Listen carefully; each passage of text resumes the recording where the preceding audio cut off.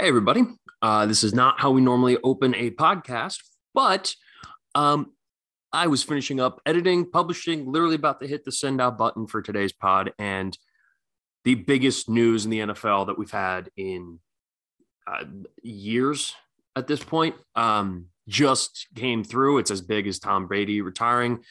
Russell Wilson is being traded to the Denver Broncos, pending a physical, an absolutely massive deal in the NFL. I'm literally looking at the tweet 4 minutes ago. This just broke. So this is brand new. I haven't really got a whole lot of time to think about it and react. We have Vito on the pod on Friday, and we will 100% get into all of the nitty gritty on that. But wow, just blockbuster of blockbuster type of deal, man. Wow. Just I'm sitting here almost at a loss for words. I mean, immediately it makes Denver a potential Super Bowl candidate. They're going to have a great running game. They have a new head coach, Nathaniel Hackett, who is a very good offensive mind. Obviously, Hackett, I should say, just worked with Aaron Rodgers. It's huge. This is huge. I think it's a home run for Denver. The compensation of the deal has not come out yet, but it will. My guess is a shitload of first-round picks. Seattle is scrapping things and going back to the drawing board. And, this goes back to what I said all season about, where's Russell Wilson going to be? Did the Seahawks take Wilson and fire Pete Carroll? Would you rather have Pete Carroll or Russell Wilson? If you can only have one, which one would you rather have calling the shots? And I always said I'd rather have Russell Wilson and let the chips fall where they may. But this is going to have ripple effects all over the place. Seattle now is going to be in the mix to draft a quarterback in the first round. Maybe. I don't know. It's huge. It's huge. So I didn't want to put this out with this having happened and have you guys think, oh, wow, he just completely didn't mention the biggest story in the NFL in a long time. So there you go. It's happened. We're going to get into all of it later in the week as more information comes out and what this means for both the Broncos and Seattle moving forward. All I know is Vito just texted me and he goes, Russ, in all caps, baby, let's go. Vito's a happy guy. And the Broncos, well, the AFC West somehow got even more interesting. Man, Justin Herbert, Patrick Mahomes, Russell Wilson, and Derek Carr. That's a loaded division, man. That is a loaded division. All right. Enjoy the pod.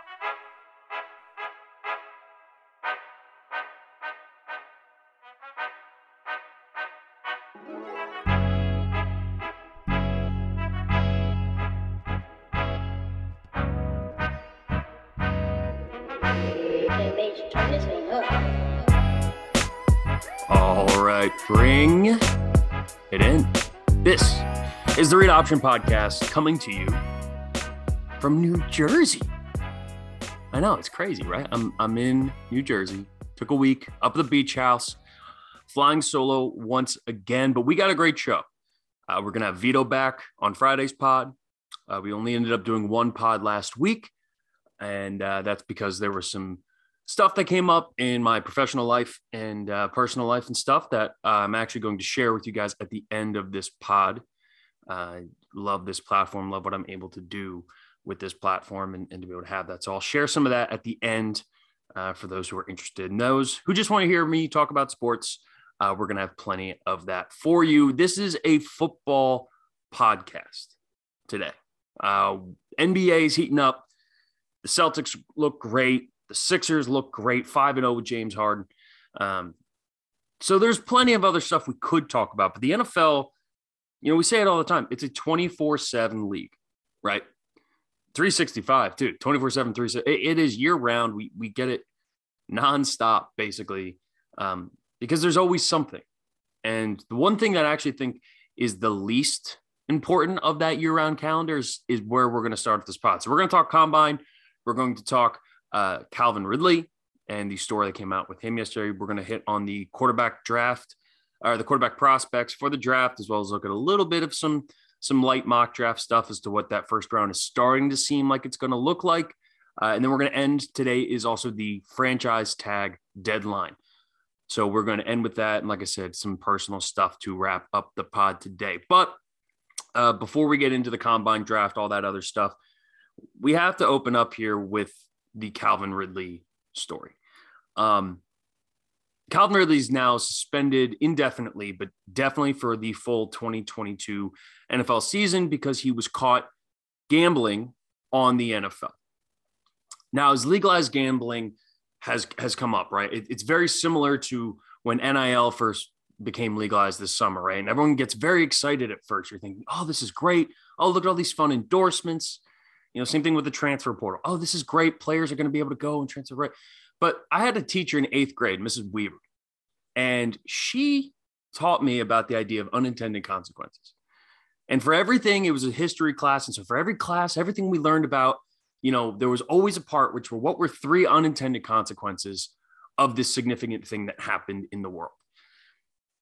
And we're starting to get to that point now. We have our first example of that here with sports gambling becoming legalized. And now it's not federally legal and it's not legal in every single state, but it's legal in a lot. That number seems to grow consistently over and over this last couple of years. It's growing, it's going up and up. And at its core, I believe sports gambling is a great thing. I think there's no reason it should have been illegal in the first place, right? Especially when we talk about, hey, we live in this capitalist society. You're free to do what you want to do. Just figure out a way that we can do it, safely. It's similar to the drug conversation, right? Would you rather be able to go to a dispensary to buy pot, or would you rather, go to a sketchy dealer, right? Would you rather be able to place your bet with an official sports book, or would you rather go to a creepy, sports bookie and place your bet and the danger and stuff that kind of comes with that with illegal gambling? So the fact that it's legalized is objectively a good thing. People are going to bet on sports. So give them a way to do it easily, safely. And by the way, the NFL is printing money off of it. They have, I believe, 7 different official deals with gambling companies. But with that runs this risk. A player betting on the sport that he plays in. Now, it was only a matter of time. And when we think about sports gambling and players betting, there's one name that pops in everyone's head, right? It's Pete Rose. Pete Rose is the guy who gambled on his team, or supposedly didn't gamble. He was manager, it was all this stuff, and it's kept him out of the Hall of Fame. So he's been the poster child for sports betting. And I don't know if Calvin Ridley will ever top that in magnitude because, Pete Rose is arguably one of the best hitters of all time. He's the only person to have 4,000 hits. He's on the pantheon of greatest baseball players ever, especially for his time period when baseball was still as massive as it was in our society. But that was illegal sports betting, right? He was gambling with a bookie. He was doing it under the table. There was actual legal ramifications for betting on sports illegally. The reason I bring up Pete Rose is because he was that poster child.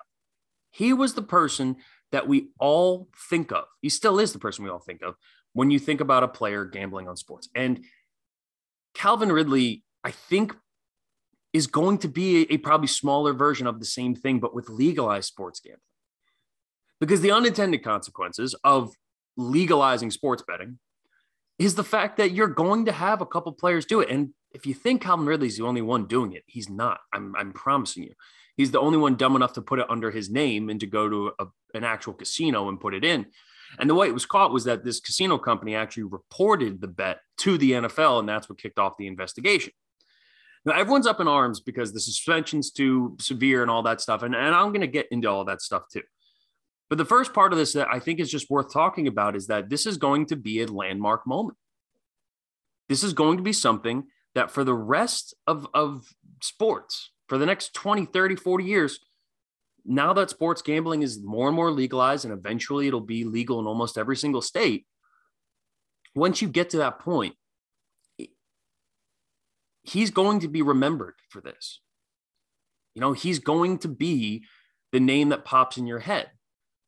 But I'm also curious as to what kind of changes are going to come from this. Now, obviously, the NFL has connections and is working with casinos to monitor the names of the people betting. But the NFL is probably going to have to come up with some sort of rules publicly. Because the fact that this was in November and it was kept completely under wraps, and right at 4:00 when the report came out from Adam Schefter, Calvin Ridley had a tweet at the same time. So they knew this report was coming out. They knew exactly what it was. He had his defense ready. He had a statement. He shot off a couple of bizarre tweets. Saying, I bet $1,500. I don't have a gambling problem, which to me, I was like, I don't think he's got that would not have been the first thought in my head. Like, oh man, Calvin Ridley must have a serious betting problem. To me, in my head, I was thinking, well, Calvin Ridley sat out the season to work on his mental health. And now Calvin Ridley was probably sitting around being like, hey, just throw a couple of shekels here around, right? Because that's what we've all been doing now that it's become so accessible and so easy. Now, the punishment is severe, and it's clear that the NFL has come in very, very strong on this, and as they probably should. But for Calvin Ridley, this is going to be a black mark with him, and not as like Michael Jordan, like going to Atlantic City and gambling all night during the NBA Finals. Not in that kind of a way where people be like, oh, does he have a gambling problem? But rather, this is the guy who was the first one to get caught now that it's become legalized. And I still believe deep down that legalizing it is the right move. But morally speaking, I don't have an issue with players betting on sports, even on the sports that they play. It really doesn't bug me that much, right? To bet on yourself to win, right? Like Floyd Mayweather has bet obscene amount of money, like in the Conor McGregor fight, on himself to win a game or to win a fight. Now, of course, if it was the other way, if he had bet on McGregor or something, right? There would always be these questions, but betting on yourself doesn't necessarily feel like a bad thing. If you're betting on yourself to win, then you're literally putting money to back yourself up. It could be a form of motivation. It could be a million different things. But the bottom line is, clearly, this is going to be something that sticks with Calvin Ridley for the rest of his career, probably for the rest of his life. Because every time we talk about legalized sports gambling, or anytime a situation like this comes up, he will be the first name. It'll be him and Pete Rose. Even though I do think Pete Rose is more on the Jordan side, where this dude probably did have a gambling problem. He was gambling a lot, and he was a manager. There's a whole bunch of other stuff there with Pete Rose. And then he lied about it, which didn't help. And it turned into a much uglier situation than what it is now with Calvin Ridley. But my hope is that people look at his actions, and based off the response on social media, which, pick or choose, whatever, we all live in an echo chamber. So we all just see things that we automatically agree with, and we give ourselves confirmation bias. He is undoubtedly going to pay for this in a lot of different ways, right? I saw a tweet. Somebody said, $1,500. He bet $1,500 and lost $10 million because he's not going to get paid for this season. And I hope it is a learning lesson, and I hope that there's ways to go about it. But the punishment is the thing that most people seem to be upset about here. It's not that people are upset at Calvin Ridley because, oh my God, you bet on football. They're mad at the NFL for suspending him for a full season plus, whatever it could go, assuming maybe he gets good behavior, he can come back in 2023. The punishment does feel severe. And everyone's comparing it to, Ray Rice only got 2 games in his first, and people who have assaulted women and their children and other people and have committed crimes have paid far less of a penalty, which is a totally different conversation. I understand that people want to compare the two, right? Well, Ray Rice only got 2 games. Well, let's fix how we treat people like that in the NFL. NFL fix how you treat criminals in your league, domestic abusers. Fix that. Suspend them indefinitely. Suspend them for a year. I'm with that. That needs to be fixed. It needs to be addressed. But the reason I don't think these two are comparable is that morally speaking, even though I don't have an issue with a player betting on sports, it becomes an incredibly slippery slope, and it opens up the door for a potential scam. It opens up the door for somebody to throw a game to try to win a bet. And so I don't have an issue actually with the suspension at all. I have an issue with the fact that people are comparing it to something else that needs to be fixed. I think a year plus is actually a smart move by the NFL. Because what is competitive sports at its basis, right? Why does football, why does sports, why do people care about it? Because it's one of the few things left we have that is genuinely authentic, right? When you watch The Bachelor, and people love The Bachelor, right? That whole shit is scripted. I've made this case about Survivor. Like Survivor is shot and edited in a way that really lives up the drama, but they don't know what's going to happen. So much of our shows and our reality shows and all this stuff that people listen and watch to and pay attention to, it's scripted. It feels predictable. Same thing with movies today. That's why people like a movie that's not that ended differently than I thought it would. People buy into that. Sports is unbelievably authentic. And it's one of the few viewing things we have where it's live and no one knows what's going to happen. And that's special. Like there's a reason that has value, especially when you're talking about sports and television in particular, right? Why we always talk about this all the time. Why are these TV contracts so big? Why is sports bringing that kind of money? Why is Troy Aikman going to get paid $17.5 million a year to broadcast 18 games on Monday Night Football for the NFL? Because the property of live sports matter. And then you go back, well, why do sports matter? And why do fans love it? Because there's a million reasons, but one of the big ones is that. It's this idea that we don't know what's going to happen. It's truly unpredictable. Betting and players betting on football, I'll be honest, that kind of could screw up that integrity, the integrity of that. But whether you think it's right or wrong, you hate Goodell, you don't. It is such a slippery slope for players to be allowed to bet on the sport that they play. Because it only takes one person. It only takes one piece of shit person. And next thing you know, you have the Chicago Black Sox all over again. But instead of it being the late 1800s, early 1900s, we're talking about 2022 and something that could be completely preventable. You have to withhold that integrity. Otherwise, sports don't matter. It becomes conspiracy theorists. All those people who are like, the refs are throwing this game, right? Think about the Tim Donaghy story in the NBA. You had a ref that was shaving points. You had a ref that was changing the outcome of a game and betting on them. And he was caught up in the mob and had a whole other, set of circumstances.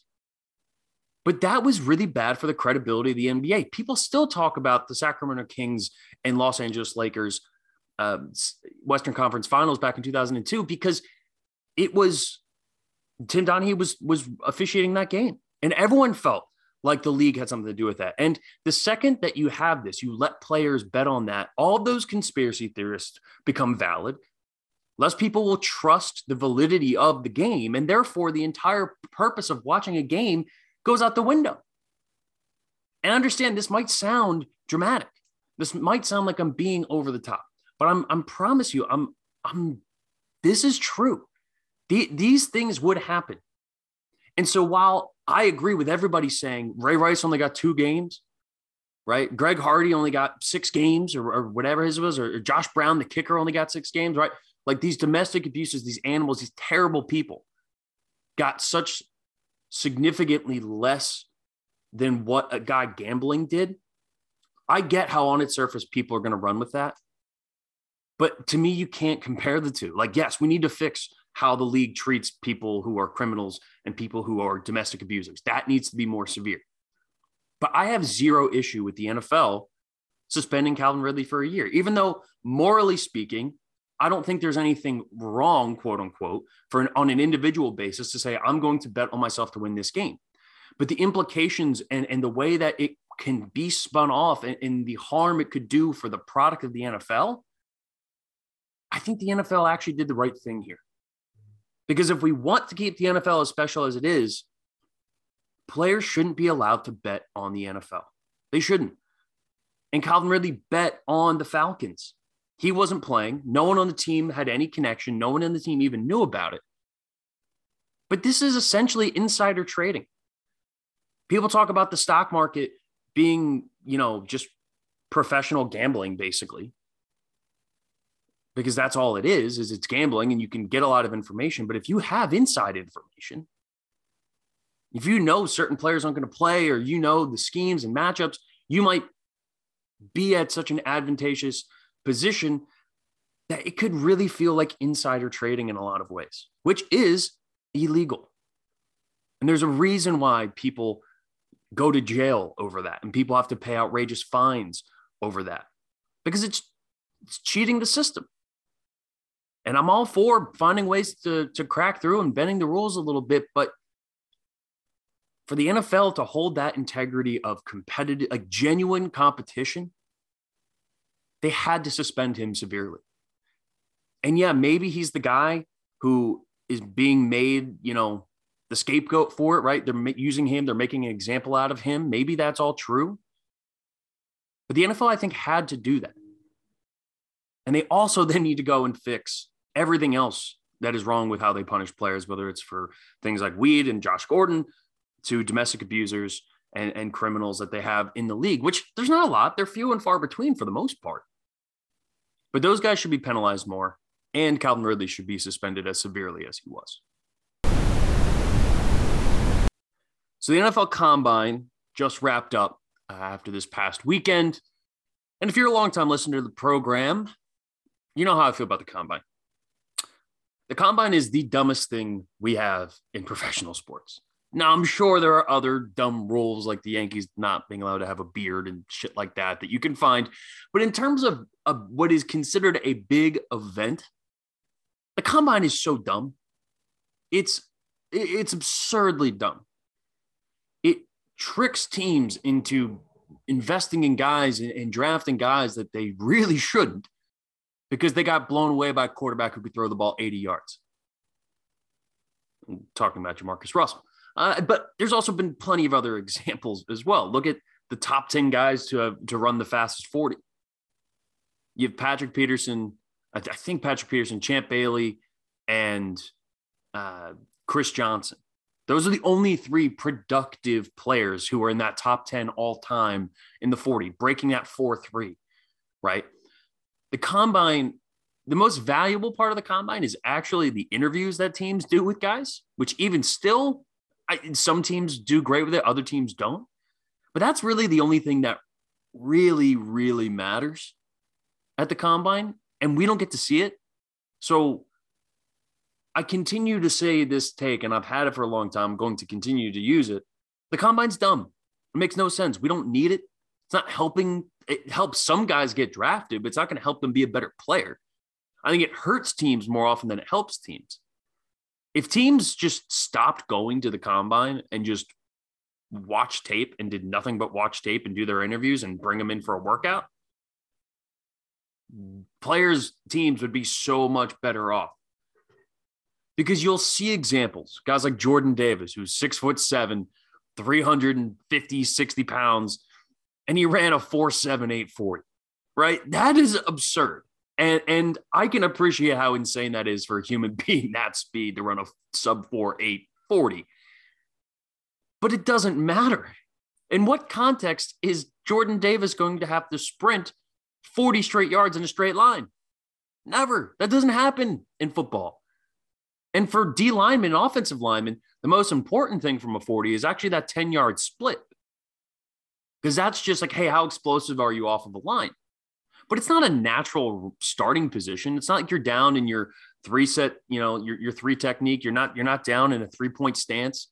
You're not down in a 2-leg stance. You're in this sprinter position.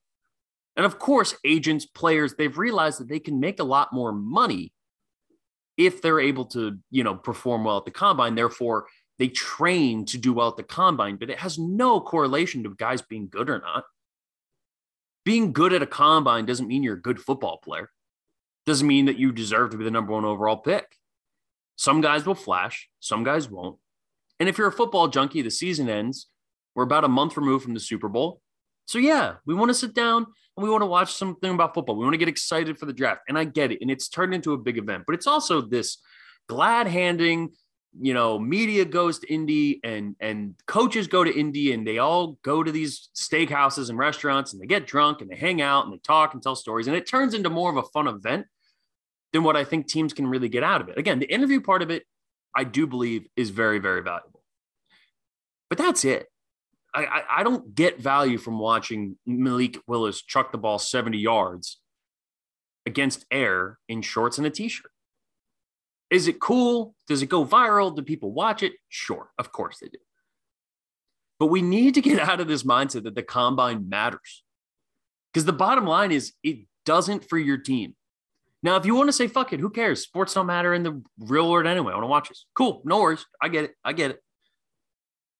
But if you're talking to somebody and being like, oh, man, I really want the Broncos to draft Jordan Davis because he ran that thing. No, it's not about that. You want to draft Jordan Davis because he's an absolute fucking monster. And because he can destroy teams. And not just, not like Virginia Tech, but like good SEC teams. He can change games. He can go in and be a stud tomorrow, which to find an interior defensive lineman built like that who could come into the NFL tomorrow and play a game and be good, that is hard to find. So Jordan Davis, great. Draft him, love him, watch the tape, unbelievable play. What he runs at the 40, even though it's insane that a guy his size can run a sub 4.8 40 time, it has no correlation to him being a good football player. None whatsoever. So while I get it, and I get it's fun, and it's more for the coaches and the media who go and cover and have a good time in Indy for a couple of days, if you sit there and think, oh, man, this is going to, I really don't fall in love with anybody at the combine. Maybe that's the perfect way to say this. Don't fall in love with anybody at the combine because you're going to be disappointed ultimately, or maybe you'll hit. And then it'll be, again, that confirmation bias where you're sitting there being like, see, I told you. Did you see how fast he ran? Just don't use that in your arguments. If you want to watch it, enjoy it, go for it. Watch the viral videos, knock yourself out. But just don't use it as rationale for why your team should draft somebody. It's not going to help you out. There's nothing valuable about that. The other interesting stories that kind of came out of the combine, though, there were two viral videos that went around that were non-football related. One was of quarterback Malik Willis, who is seemingly skyrocketed up people's drafts to the point that I looked at a couple mock drafts here today, including PFF. They had him going number 2 to Detroit. I like Malik Willis. I think he's got the highest upside in this draft. He should not go number 2 overall. He absolutely, positively should not go number 2 overall unless that team who's taking him, whether it's Detroit or wherever, is absolutely enthralled and in love with him. But he's raw. I was talking to a guy who was down to the Senior Bowl, and he said, he was talking to one of the executives who run it, and he said, Malik Willis had 5 of the most impressive throws I've ever seen at the Senior Bowl. But he also had 5 of the worst that I've ever seen at the Senior Bowl. And it's because he's a ridiculous athlete. He's unbelievably talented. He's got a great arm, but he's super, super raw. And you got to get the right quarterback developer. You got to put him with the right team. He is a project. Very similar to Trey Lance. And we saw, even with Kyle Shanahan, how hard it was on Trey Lance to go in and play in the NFL. I mean, Malik Willis was playing at Liberty. Like, yeah, they played Ole Miss this year. And yeah, he was originally supposed to go to Auburn and had off the field issues. He seems to have corrected that. He seems to have been a good person. You can't draft him number 2 overall. But the reason, again, I go off on that diatribe, but the reason I brought up Malik Willis in the first place was because Malik Willis, there was a video that went viral of a guy videotaping him going up to a homeless person, taking something out of his bag, I don't know if it was food or clothes, and handing it to the homeless person. Now, cynics are like, I'm not going to lie, my first instinct was like, this seems kind of too good to be true. And that's a very cynical and kind of dick way of looking at it, but it's just the truth. It's just kind of where my brain first did. I'm all about being transparent with you guys. But I do think it was probably real. And I do think Malik Willis was doing a good deed. And one of the things about the combine, they hammer into these guys at the combine. They say every single move, every single thing you do at the combine, act as if somebody's watching it. Which, let's be real, I think we all would probably be better people if we kept that mindset. Like, imagine your parents or your grandparents are watching you at all times, and you would want to be a good person to them, right? You wouldn't want to look like a dick. So I do believe maybe it was a little bit of that. Maybe Malik Willis is just an awesome, awesome guy. I don't know, but the video went absolutely nuts.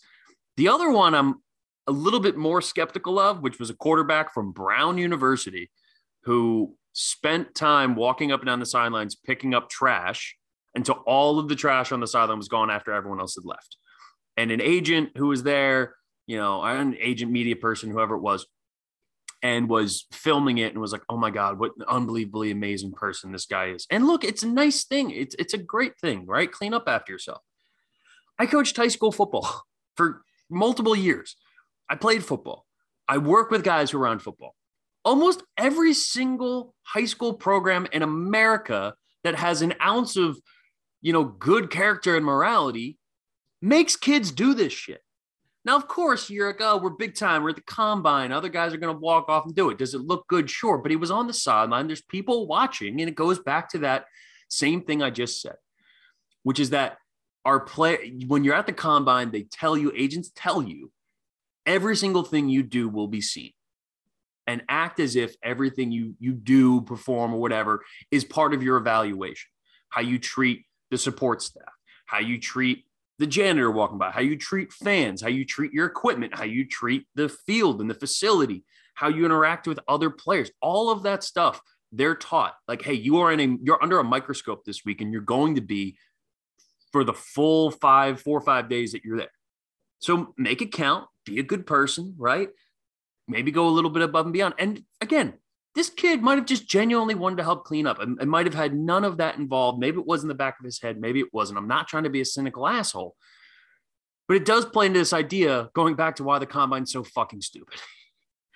They put these guys into a fucking petri dish, and they stare at them. They stare at them. They're like fish in a fish tank, and it's like Finding Nemo. All the owners and coaches are like Darla, the creepy girl who's like poking on the glass and Finding Nemo. It's the same thing. And these owners, they're just like, hey, come on. I want to see which kind of person you're like. I hope the kid was honest. I hope the media person wasn't just trying to go viral and took that to do that. I don't know the whole story. I don't know the rationale, and none of us ever will. But again, it all feeds back into this whole thing about the combine as to why it's so fucking dumb. It's what's the word? Parallelization by overanalyzation or something. I don't know. Whatever that phrase is, I absolutely paralysis by overanalysis. That's what it is.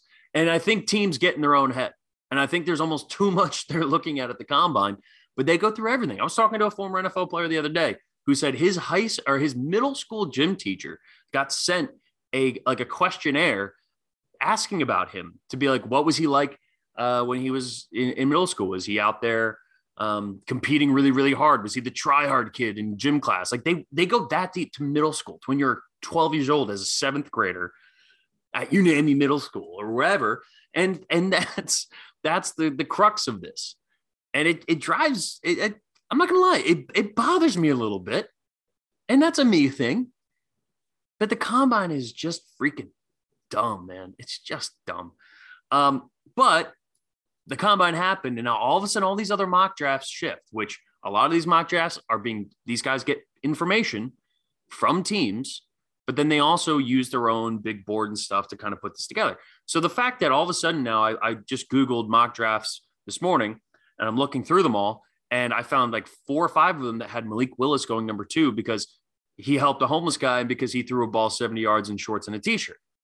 Not saying that either of those things aren't impressive or good things, but it shouldn't be enough that all of a sudden all of these mock drafts are moving him up to number 2. But then again, the mock drafts are there to try to replicate what it is that teams are going to do in the draft, which means they're probably going to be a team that trades up and reaches to bring in Malik Willis. So Could that one viral video have helped him? Maybe. And could those two viral videos, I should say, the deep ball that he threw, which was a beautiful throw, and this clip of him being an awesome person, is that going to be enough that gets him, instead of drafted at 10 to 2? It might. The NFL can be that stupid. And I don't mean like stupid isn't like, oh, those guys are idiots. It's just when you break it down, it's stupid almost in a loving way, like this dumb, crazy, stupid sport that I love. And that actually could be enough to help sway it. Now, reportedly, he also crushed it in the interviews and stuff. So I'm high on Malik Willis, and we'll get through some of that stuff because I actually am going to take a little bit of time here. We're going to do just a brief outlook as to what the first round is going to look like. For those of you who have listened and aren't reading mock drafts every day like I do, I love the draft. It's one of my favorite things, and I am totally aware that mock drafts are dumb, but it is a good idea to kind of invest when you're in this industry and you're covering these guys. Obviously, I work in college sports, so I know a lot of these guys. I watch them, and have talked about them for years in a lot of cases. Guys like Aiden Hutchinson who've been around in 3-4 years at Michigan now coming out. Like, I know the name, I know the player. I've seen him play for a couple of years. And all that stuff is very, very valuable when it actually comes to the draft. And when it comes to also getting ready for football season, like what rookies you think can actually come in right away and be a standout star. And when we did our mock draft last year on the pod, we did a pretty decent job. There was only 1 or 2 real shockers that I think we missed comparatively. So it's helpful to do that. So we're going to just do a quick layout here as to how this first round projects, because it's been talked to death that this year is not a quarterback year. This is not the year you go up and you trade everything to go up and get this one guy, right? Or there's no Trevor Lawrence or Joe Burrow or Kyler Murray or any of those guys in this draft. So instead, in years that we've had like this, the one that always jumps to mind is the Christian Ponder year, right? It was Christian Ponder. I think it was Jake Locker.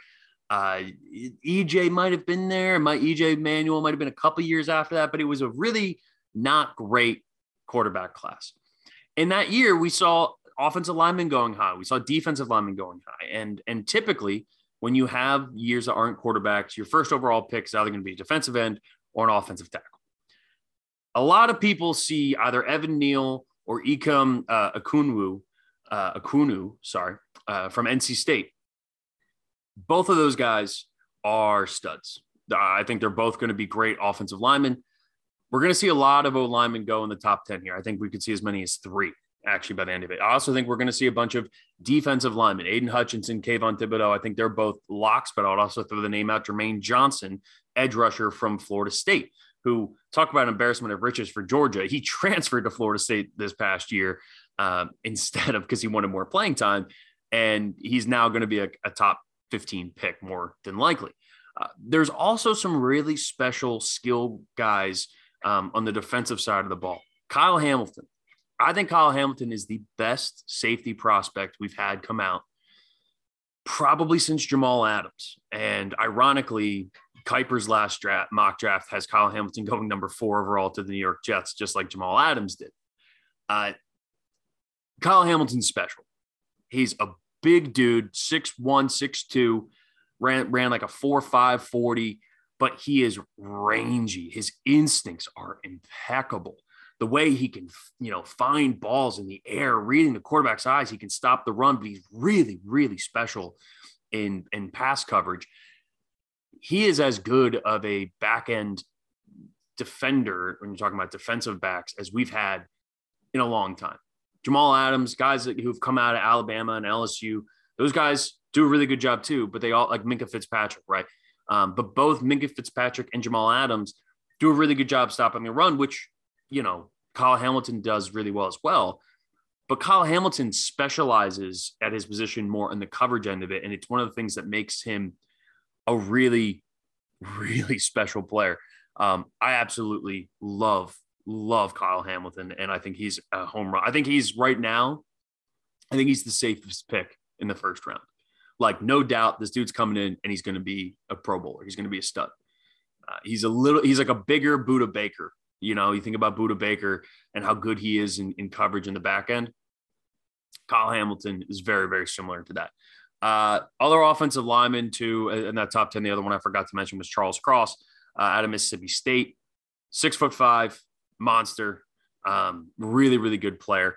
The other thing that excites me about this year's draft class is the inside linebacker in particular. Devin Lloyd, the inside linebacker from Utah, is a special guy, special player. He is, and again, this is going to be a great example of teams that miss on him because of the combine. He had a bad showing at the combine. I think he ran like a 4.6, 4.7. It was not a good run. All of his all the measurable stuff and the 3-cone and all that stuff, he just didn't do well on. And it's going to make him fall. But this is why, the eye in the sky don't lie, right? You watch the tape. Even though he ran slow in a 40, some guys aren't built to run fast at a 40-yard dash. But when you watch him play on the field for Utah, he's the fastest player on the field. He's the fastest, most explosive, quickest player. He's big for an inside line. He's tall for an inside linebacker. He's a little thin, so he definitely can put on weight. He reminds me a lot of Roquan Smith. Roquan Smith was like my favorite draft prospect, probably in the last 5 or 6 years. I said from the day I watched him at Georgia, I was like, that dude is special. And he is. And he got to the NFL and he got to Chicago and he put on some weight and he filled out his frame. And he is, for my money, him and Fred Warner are probably the two best inside linebackers in the entire NFL. They're both studs and they're game changers. Having a guy like Fred Warner on that San Francisco defense changes everything. And I think Devin Lloyd has the chance to do that. Now, he was a super late offer. He was actually a wide receiver prospect at first. And the best he could do would have been low-level group of 5 to go play on the offensive side of the ball. Kyle Whittingham saw him, saw the explosion, saw his frame, and said, I can make you into a legitimately special linebacker.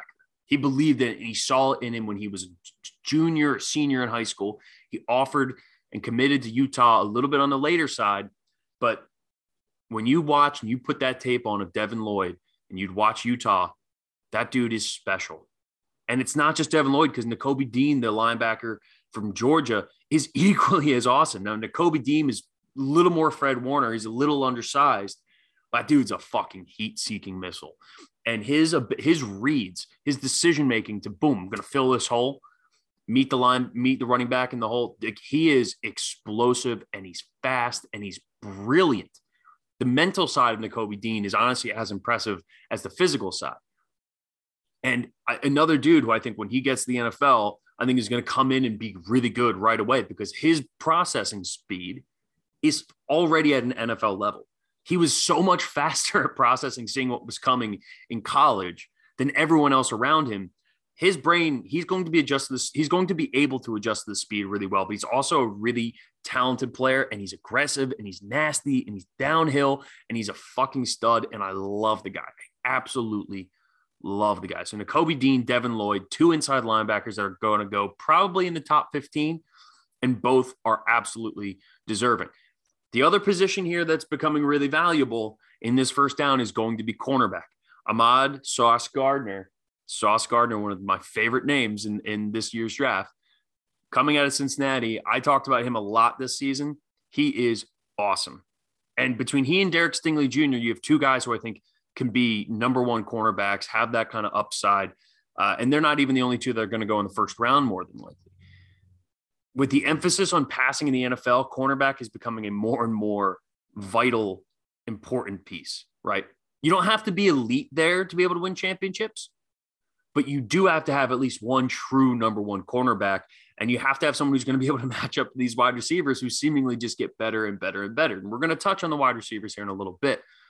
I love Ahmad Sauce Gardner. We're going to be talking a lot about him as time goes on. And Derek Stingley Jr. too, another guy, just a really, at LSU, really, really special player. I mean, as a true freshman, he started at cornerback for the national championship LSU team in 2019. The dude is a monster. Huge fan, huge fan of both of those guys. And I think they're both going to be legitimate game changers. Since we're talking about cornerbacks, we might as well hit on the wide receivers too. It's another year of a loaded wide receiver class. And I don't know when the bubble's going to burst and teams start to treat wide receivers in the first round like they started treating with running backs in the first round, where it's like, hey, T. Higgins we can get in the second round. Well, T. Higgins is good. Hey, we got Joe Burrow cool. Boom. We good. Got a quarterback and we got a really good wide receiver in the second round. Now, granted, that was like pick 33. So it was the first pick in the second round. But you're seeing guys get drafted later who are equally as talented, if not more talented, right? Look at the guys who were drafted ahead of Justin Jefferson, who put together arguably the two greatest first years that any wide receiver has ever put together, statistically speaking. You have Jerry Jeudy, Henry Ruggs, and Jalen. I blocked his name out of my mind because I don't want to ever talk about Jalen Reagor. All three of them were drafted ahead of Justin Jefferson. And yet Justin Jefferson's clearly the best out of all three. Well, only two of those three are still in the NFL. So it's another year of loaded wide receivers, and a lot are going to go in the first round. But there's going to be teams that recognize, hey, we can get value in later rounds. So why don't we go after the cornerback? Why don't we go after the inside linebacker? I mean, look what Micah Parsons did, right? Like Micah Parsons was a game changer. Isaiah Simmons, same thing. My man out in Arizona, Collins, right? Like all of those guys are impact players that came in and were good almost immediately. And we're looking at right now another class full of a lot of these guys, but there's going to be wide receivers that teams fall in love with. And there's a lot of really talented dudes. And what's crazy is like Jameson Williams is probably still going to be a first round pick, even though he tore his ACL in the national championship game. He's not going to be ready until, I mean, who knows with how quickly guys are getting back now. And they say reportedly he's ahead of schedule, but Jameson Williams probably isn't playing on an NFL field until week 3 at best. And even still, that's no training camp. And the dude was still so good that there's going to be a team that drafts him in the first round. But aside from Jameson Williams, you got the two Ohio State guys, Garrett Wilson, Chris Olave, both of which are monsters. Both ran ridiculous times in the 40, which again will make teams fall in love with them. And they're both exceptional route runners. Garrett Wilson and Olave are both so smooth. They're so good. Ohio State is producing some ridiculous wide receivers, and they have even more talented guys underneath, as we saw in the Rose Bowl against Utah.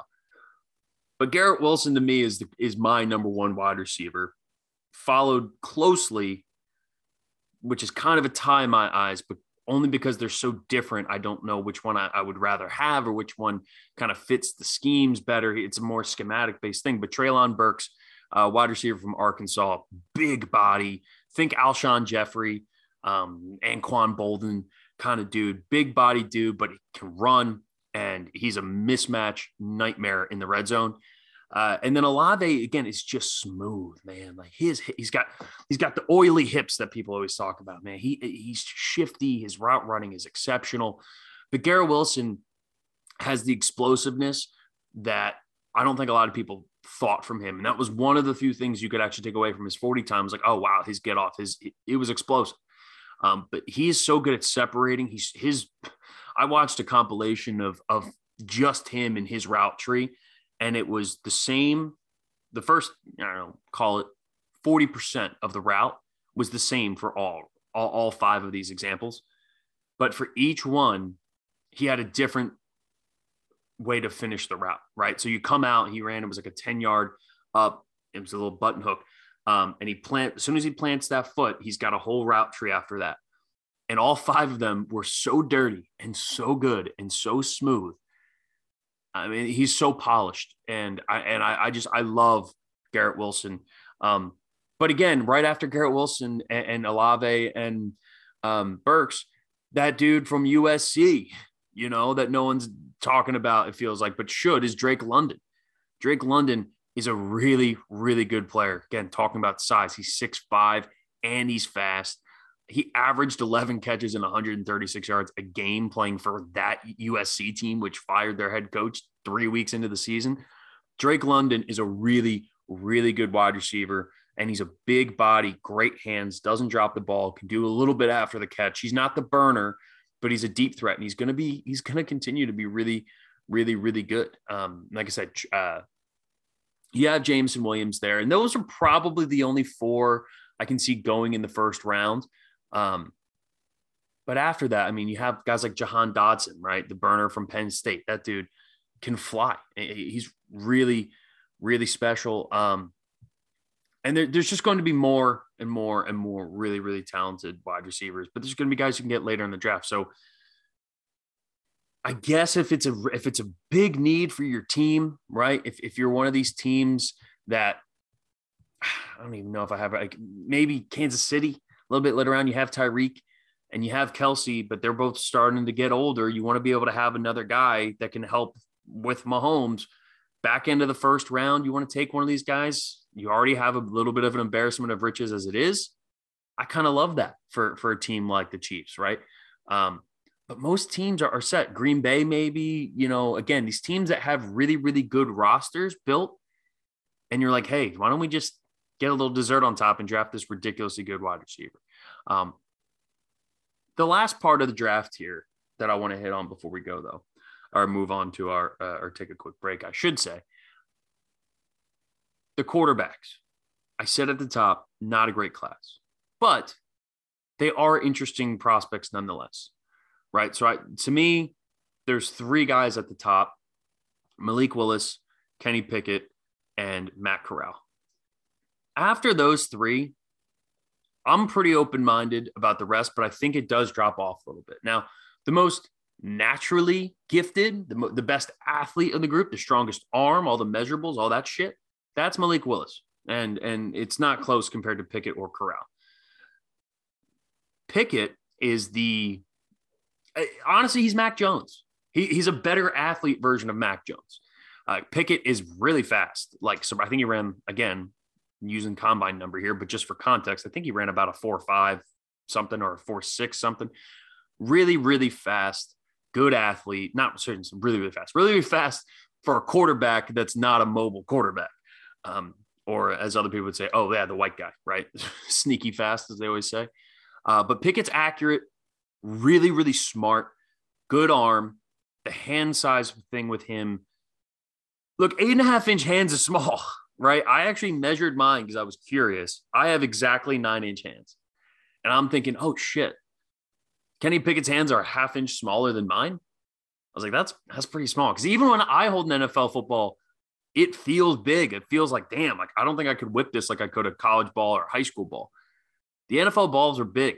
And Kenny Pickett, which supposedly he's double jointed, which changes it, but the hand size is less of a thing for me. It's more about grip strength, right? Like if you fumble the ball a lot, then it's a problem. Joe Burrow had 9-inch hands, and everyone's like, oh man, Joe Burrow. And he had such a great response to it on Twitter. But Joe Burrow didn't fumble the football. He had really good grip strength. He had the technique of always keeping your two hands on the ball, all that stuff. Joe Burrow doesn't fumble the ball a whole lot. Kenny Pickett has 23 fumbles as a starter. It's a pretty big number, right? And it's a little bit worrisome, but he switched to the two gloves. He didn't fumble it a ton this year, but the ball also gets out of his hands quick. So he's a really interesting case study. And the more I look at it, the more it does feel like a team like Washington is probably going to be the ones that take the risk on him. But I could also see him having a pretty big fall too. I can see teams being scared away by that, even though it's dumb, right? If you can hold on to the ball, you have good grip, then the hand size doesn't matter. But those 23 fumbles are going to freak some teams out. Everything else about him I like. He doesn't have an insane arm, but he's really accurate. He can throw the deep ball. And the most impressive thing about him is the mental side for him. Mentally, I think Kenny Pickett is a clear step up above every other quarterback in this class. And honestly, probably better than anybody in last year's class. I think he and Mac Jones both. That's why I use Mac Jones as the comp, because I said that all the time last year. The amount that Steve Sarkisian was able to throw at Mac Jones when he was the OC at Alabama, that Mac Jones could just be like, give me more, I can do more.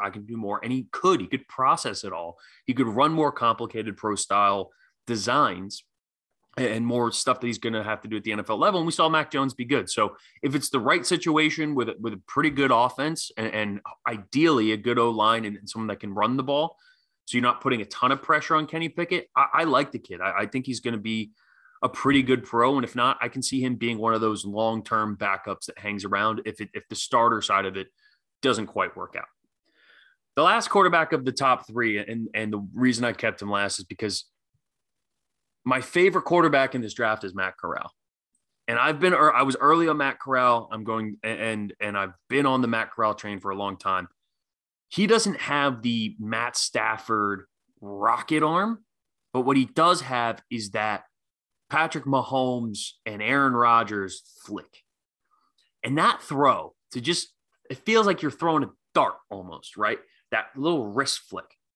When he does that, that is a really specialized way to throw a football.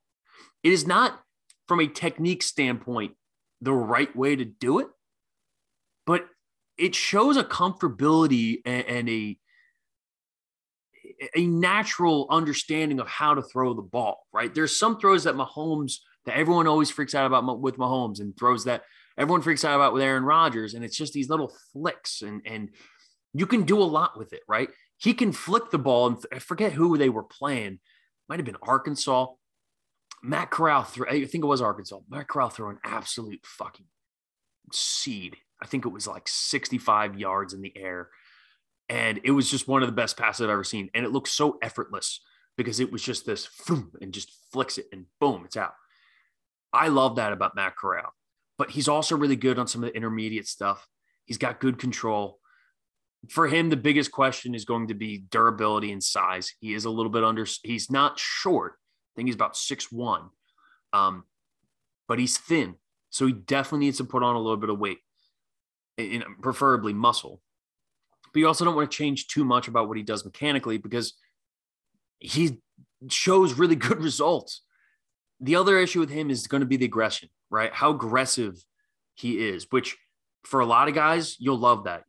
He's definitely a little bit more of the gunslinger, and it worked well with Lane Kiffin. That's a perfect marriage, right? We need to see that same perfect marriage in the NFL. And I don't know what team that's going to be, but for Matt Corral to work, he's got to go to a place that's going to let him be him, make the mistakes, but also train him up on the mental side of the game, because I think that's going to be one other area where he struggles a little bit. But the intangibles on this kid, I just love, the comments about wanting to play in the bowl game, right? He's like, I wouldn't even be offered to go to the combine, or I wouldn't even be considered a potential first-round pick if it wasn't for my team. And so I want to go out and play with them. And I don't have an issue either way. If the kid wants to play in a bowl game, play in the bowl game. If you don't, no worries. Happy days. Do your thing. But Matt Corral, as a leader, the respect he has for the game, the respect he has for his teammates, all that stuff, it's easy to fall in love with, and it might be a little hokey, but I do think it says a lot about him and his character as a player. So I'm excited to see this. And as you guys know, we are going to absolutely hammer our mock draft. Again, we're going to go through a bunch of it. We're going to break down other mock drafts. We're going to talk the draft all the way up to April when we get to see the show, because it's one of my favorite sporting events of the year, unlike the combine. All right, quick break. Come back.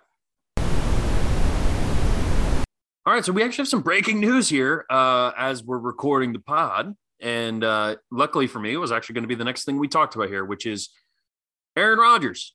Aaron Rodgers, according to Pat McAfee, who I think we can all agree is probably pretty well tied in to what our man Aaron Rodgers is going to be doing. Aaron Rodgers coming back. It's going to be a Green Bay Packer. What a weird story. Going from the draft weekend last year to when Schefter broke the news that he wanted to trade, or Rodgers wanted to trade, until now. Shailene Woodley and Miles Teller are playing big roles in this. Aaron Rodgers has weird long hair. He won another MVP. He got upset at home in the snow to San Francisco. It just doesn't make any sense. It goes back to this crazy, stupid, bizarre, dumb sport that I love so much. And Aaron Rodgers, man, I said it was Scotty. I said it was Scotty a couple weeks ago when we were doing our offseason predictions. It just makes so much sense for him to go to Green Bay. Where else is he going to go? Where else is there a better team? There's no other place that's going to love him like Green Bay. And supposedly this deal is a cap-friendly deal, which is interesting because Schefter had reported earlier that this was going to be a market-setting deal. that this deal was going to essentially reshape the quarterback market. But if it's cap friendly, that's kind of the exact opposite. So I'm curious, is he going to go the, monster contract route, or is he going to go the Tom Brady route, take less money so we can sign Davante Adams, who the deadline for the franchise tag, which is the other part I wanted to talk about in this little whatever this is, the franchise tag deadline is today, which is Tuesday. And Davante Adams is likely expected to be tagged. Now, it hasn't officially come across yet, but I would imagine that if Aaron Rodgers is coming back, then that means Davante Adams will also be coming back either with a contract or through the franchise tag. And from there, they'll take it day by day. Actually, breaking news right now. MVP quarterback Aaron Rodgers and the Green Bay Packers have agreed to a 4-year, $200 million deal with $153 million guaranteed. That's a pretty big deal. That's a pretty fucking big deal. Wow. All right. So there we have it. We know what the deal is. Scratch what I just said before. And, I'm going to leave it in too, because like I said, transparency. It's what we do on this pod. Aaron Rodgers, Green Bay Packer for 4 more years. That'll take him to age 42. $153 million is a big number in guaranteed money. Obviously the Mahomes contract is insane. It is a whole nother monster. But $200 million, this is only the second deal over $200 million in the history of the NFL. And for a 4-year deal, it would be $200 million. That is big. My guess is there's going to be a lot of this, that comes into a signing bonus. And we'll probably have to do that over the next few years to keep the cap down. But that is a big deal. That's a big contract. So Aaron Rodgers staying in Green Bay, it was the place he should have stayed all along. He went through just a little bit of like a I said it before. He went through a midlife crisis. All right. We all go through midlife crisis at some point, right? We question, well, what are we doing? Oh, I want to try a different hairstyle or a different beard. Oh, I'm going to buy this car because it's a little bit cooler. We do that stuff. Do it all the time. And happens to everybody. And I think Aaron Rodgers just went through a little bit of a weird phase. And I think his whole post about how thankful and appreciative he is and how grateful he was, it's a good deal for him, man. And maybe I'm trying to just be less cynical after I was a cynical asshole earlier, but I hope it's true because, I've always loved Aaron Rodgers until, some of the COVID stuff this year, I just thought was irresponsible and I just fundamentally disagreed with. And I thought he was kind of acting like a diva, kind of like an asshole this year, but I always kind of loved him before. And now I guess he wants to go back to the way he was. He ruffled up some feathers and I want to go back to the way it was before. So you know what? Good for the Packers and good for Aaron Rodgers. Get this done early before free agency even opens up and knock this shit out and get it done. So there you have it. Aaron Rodgers, $200 million, 4 years, $153 million guaranteed.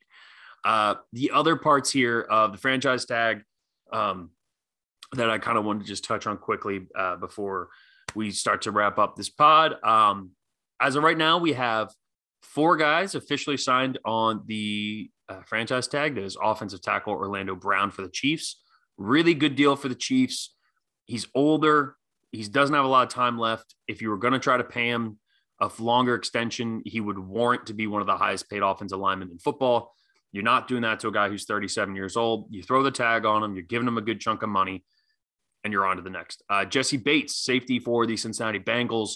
Another really, really important piece there. He was a big part of that defense who really started to come together on the back half of the season. And to have a leader like that, you're also buying yourself another year to try to work out something a little bit longer term, maybe with Cincinnati. I like that one for the Bengals. I almost said our Bengals just because I love Joe Burrow that much. And then the last 2 that are officially signed are 2 tight ends. David Njoku and Mike Gesicki. Now, Gesicki, I love.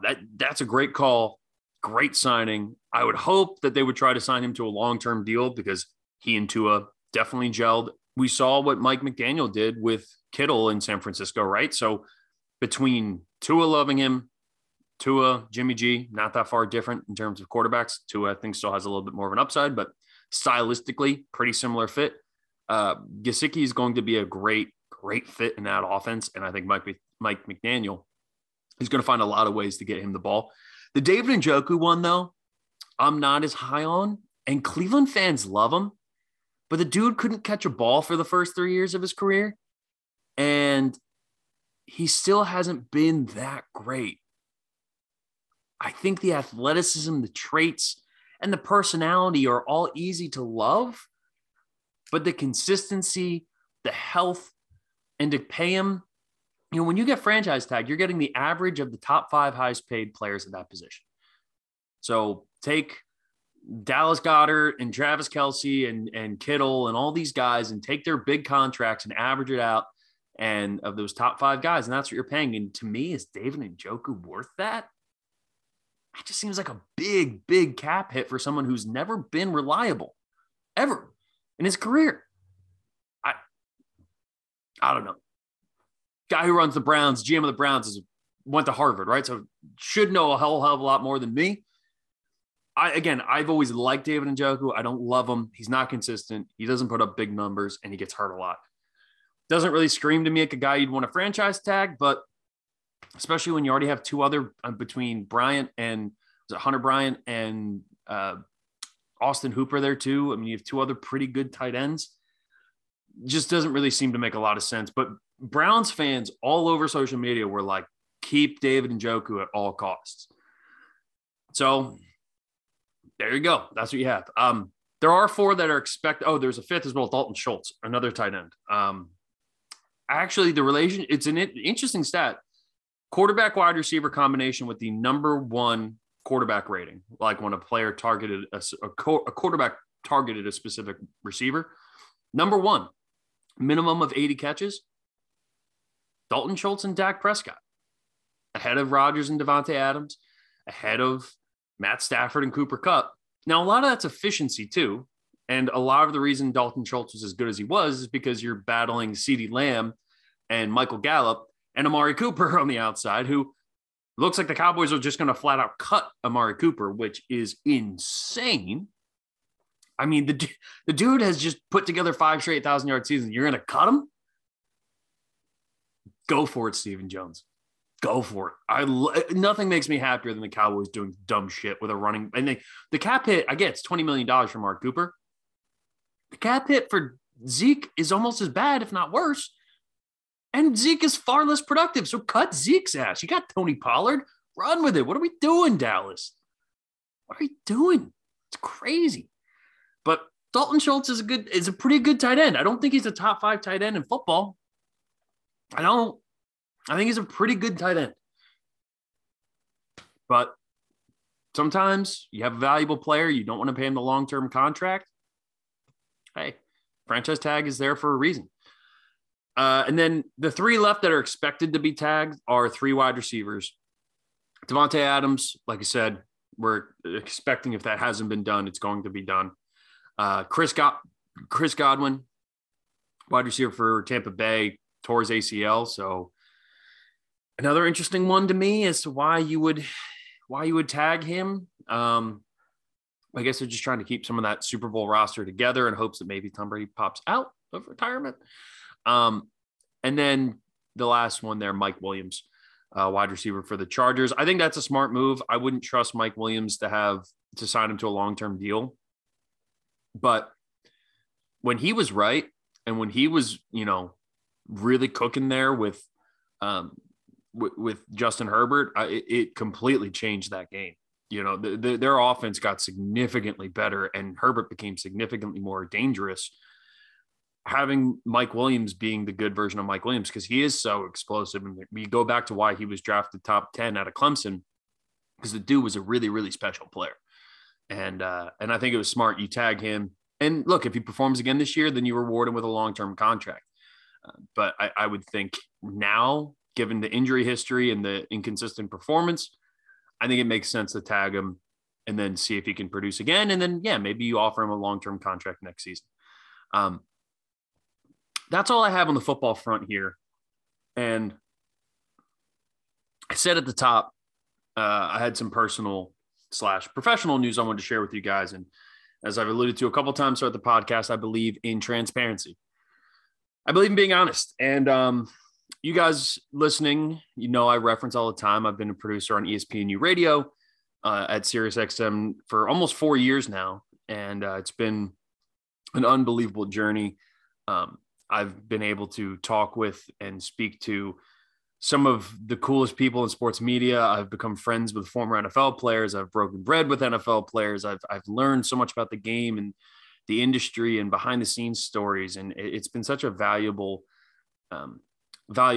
thing for me. And this is my last week on ESPNU Radio. It's definitely bittersweet.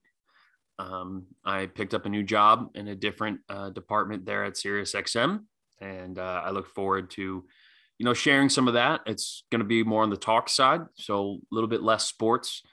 But it's an important decision I had to make. Real life logistics can get in the way of pursuing these dreams. And Ryan Russillo has always said about these jobs, podcasting, radio, sports media, and there's a million different things outside of sports media, music, acting, writing, all of those things that are labeled the quote unquote cool jobs. They're hard. And they take a lot out of you. They don't pay great. You're working weird hours. You have to sacrifice seeing your family, being around for holidays, being around for birthdays, funerals, weddings, stuff like that, for as cool as it is, every time I'm on a golf course and someone asks me, hey, what do you do for work? And I tell them what I do. They're like, man, you're living the dream. You're living the dream. And in a lot of ways I am. I'm going after something I'm passionate about. I'm going after something I love, that I care about, that I want to be great in. And along those journeys are going to be ups and downs. There's going to be moments that feel amazing, and there's going to be moments that really suck. And if you still have the passion for it and you're still willing to grind, then you're out doing something that you love. That you're doing something that you care about. And so while this is a bit of a lateral move for me, and I'm very sad that I'm not going to be covering, March Madness, and that I'm not going to be, doing post-game shows and talking college football and doing all that stuff that I really love to do. This is going to help set me up to be even better in the long run. It's motivating. It's driving me to go off and be good and to continue to grow. And the other cool part for you guys as listeners of this podcast is I always felt a little weird asking like guys I worked with and produced radio shows for to come on to the pod.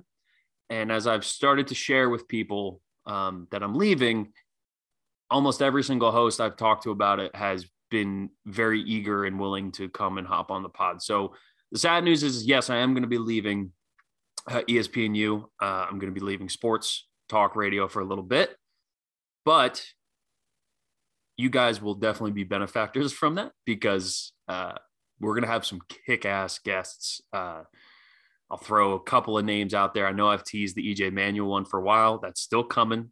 I promise it's still coming. He's got a baby on the way, so he's got a lot going on in his world, but we're going to get EJ, Dusty Dvorak, the number 2 analyst for ESPN College Football, also a longtime player in the NFL, played in the Super Bowl, Oklahoma D tackle. He's going to come on as well. Maybe even an appearance from one Danny Cannell as well. So there's going to be a lot of good stuff that comes in this podcast. All of my sports energy is going to be thrown into this thing. So live streams, video content, we're taking this thing to the fucking moon. We are building this thing up. And what's been really, really cool is in this time that has felt a little uncertain for me, I'm moving on to a new role, a new position. I'm leaving something that I care a lot about to do what's going to be ultimately best for me in the long run. The really cool thing is the podcast has exploded in the last month or so. Our numbers are double what they've been. And that's all because of you guys. That's all because you guys are listening to this pod. You care about it. You tune in to hear me and Vito and Scotty, and sometimes just me, laugh with each other and dick around and talk about sports. And that is special to us. And this platform is special to me. It's been a labor of love. We're coming up on 100 episodes. This is episode 92. So within the next few weeks, probably about a month from now, we're going to hit our 100th episode. And 90% of podcasts never have more than 1 or 2 episodes. And that's not just like an arbitrary number, like that's an actual stat. And for us to be here at 100, I know I talked about it, the 1-year anniversary mark too. It's special, and it only happens because you guys have been invested in it and have stuck along and been around for the ride. So I'd be remiss if I didn't say thank you, how much I appreciate every single one of you who's tuned in. I was looking at the map today. We're blowing up in Ireland and the UK. So for our British listeners and followers, hit me up, please, on Twitter at Jeff_Gimple. I think it's still Jeff_Gimple, but hit me up on Twitter, please. I would love to talk to you guys. I would love to interact with you guys more. And like I said, we're blowing this thing up. We're taking this thing to the moon. We're going to get signed on somewhere. We're going to do something with this. It's going to continue to get bigger and better. The guests are going to get bigger and better. And this thing's just going to keep going. So while it's bittersweet and sad that I'll be leaving ESPNU, I'm beyond excited for what's coming next. And you guys in this podcast is a huge reason why I'm excited, because without this whole transition would be a lot shittier. I can promise you that. So from the bottom of my heart, thank you all. I will keep you guys updated, because my next thing will turn to the next thing, and we're going to keep moving. We're going to keep making pods. We're going to keep making content. We're going to love sports because, like I said at the top, sports are special. It's a special thing we have. It's one of the truly unique things we have left in our society, where that doesn't get completely dominated by social media and nothing else. Sitting down, watching basketball, watching football, and then coming out and talking about it with some of my best friends. And to everyone who listens, I consider you a friend as well. So we love you guys. Thank you so much. And we will be back on Friday. Vito will be in the house, and hopefully we'll have Scotty as well. And we're going to kick this thing up. Stay tuned. Have a wonderful, wonderful week. And we'll talk to you guys then. Take it easy, everybody.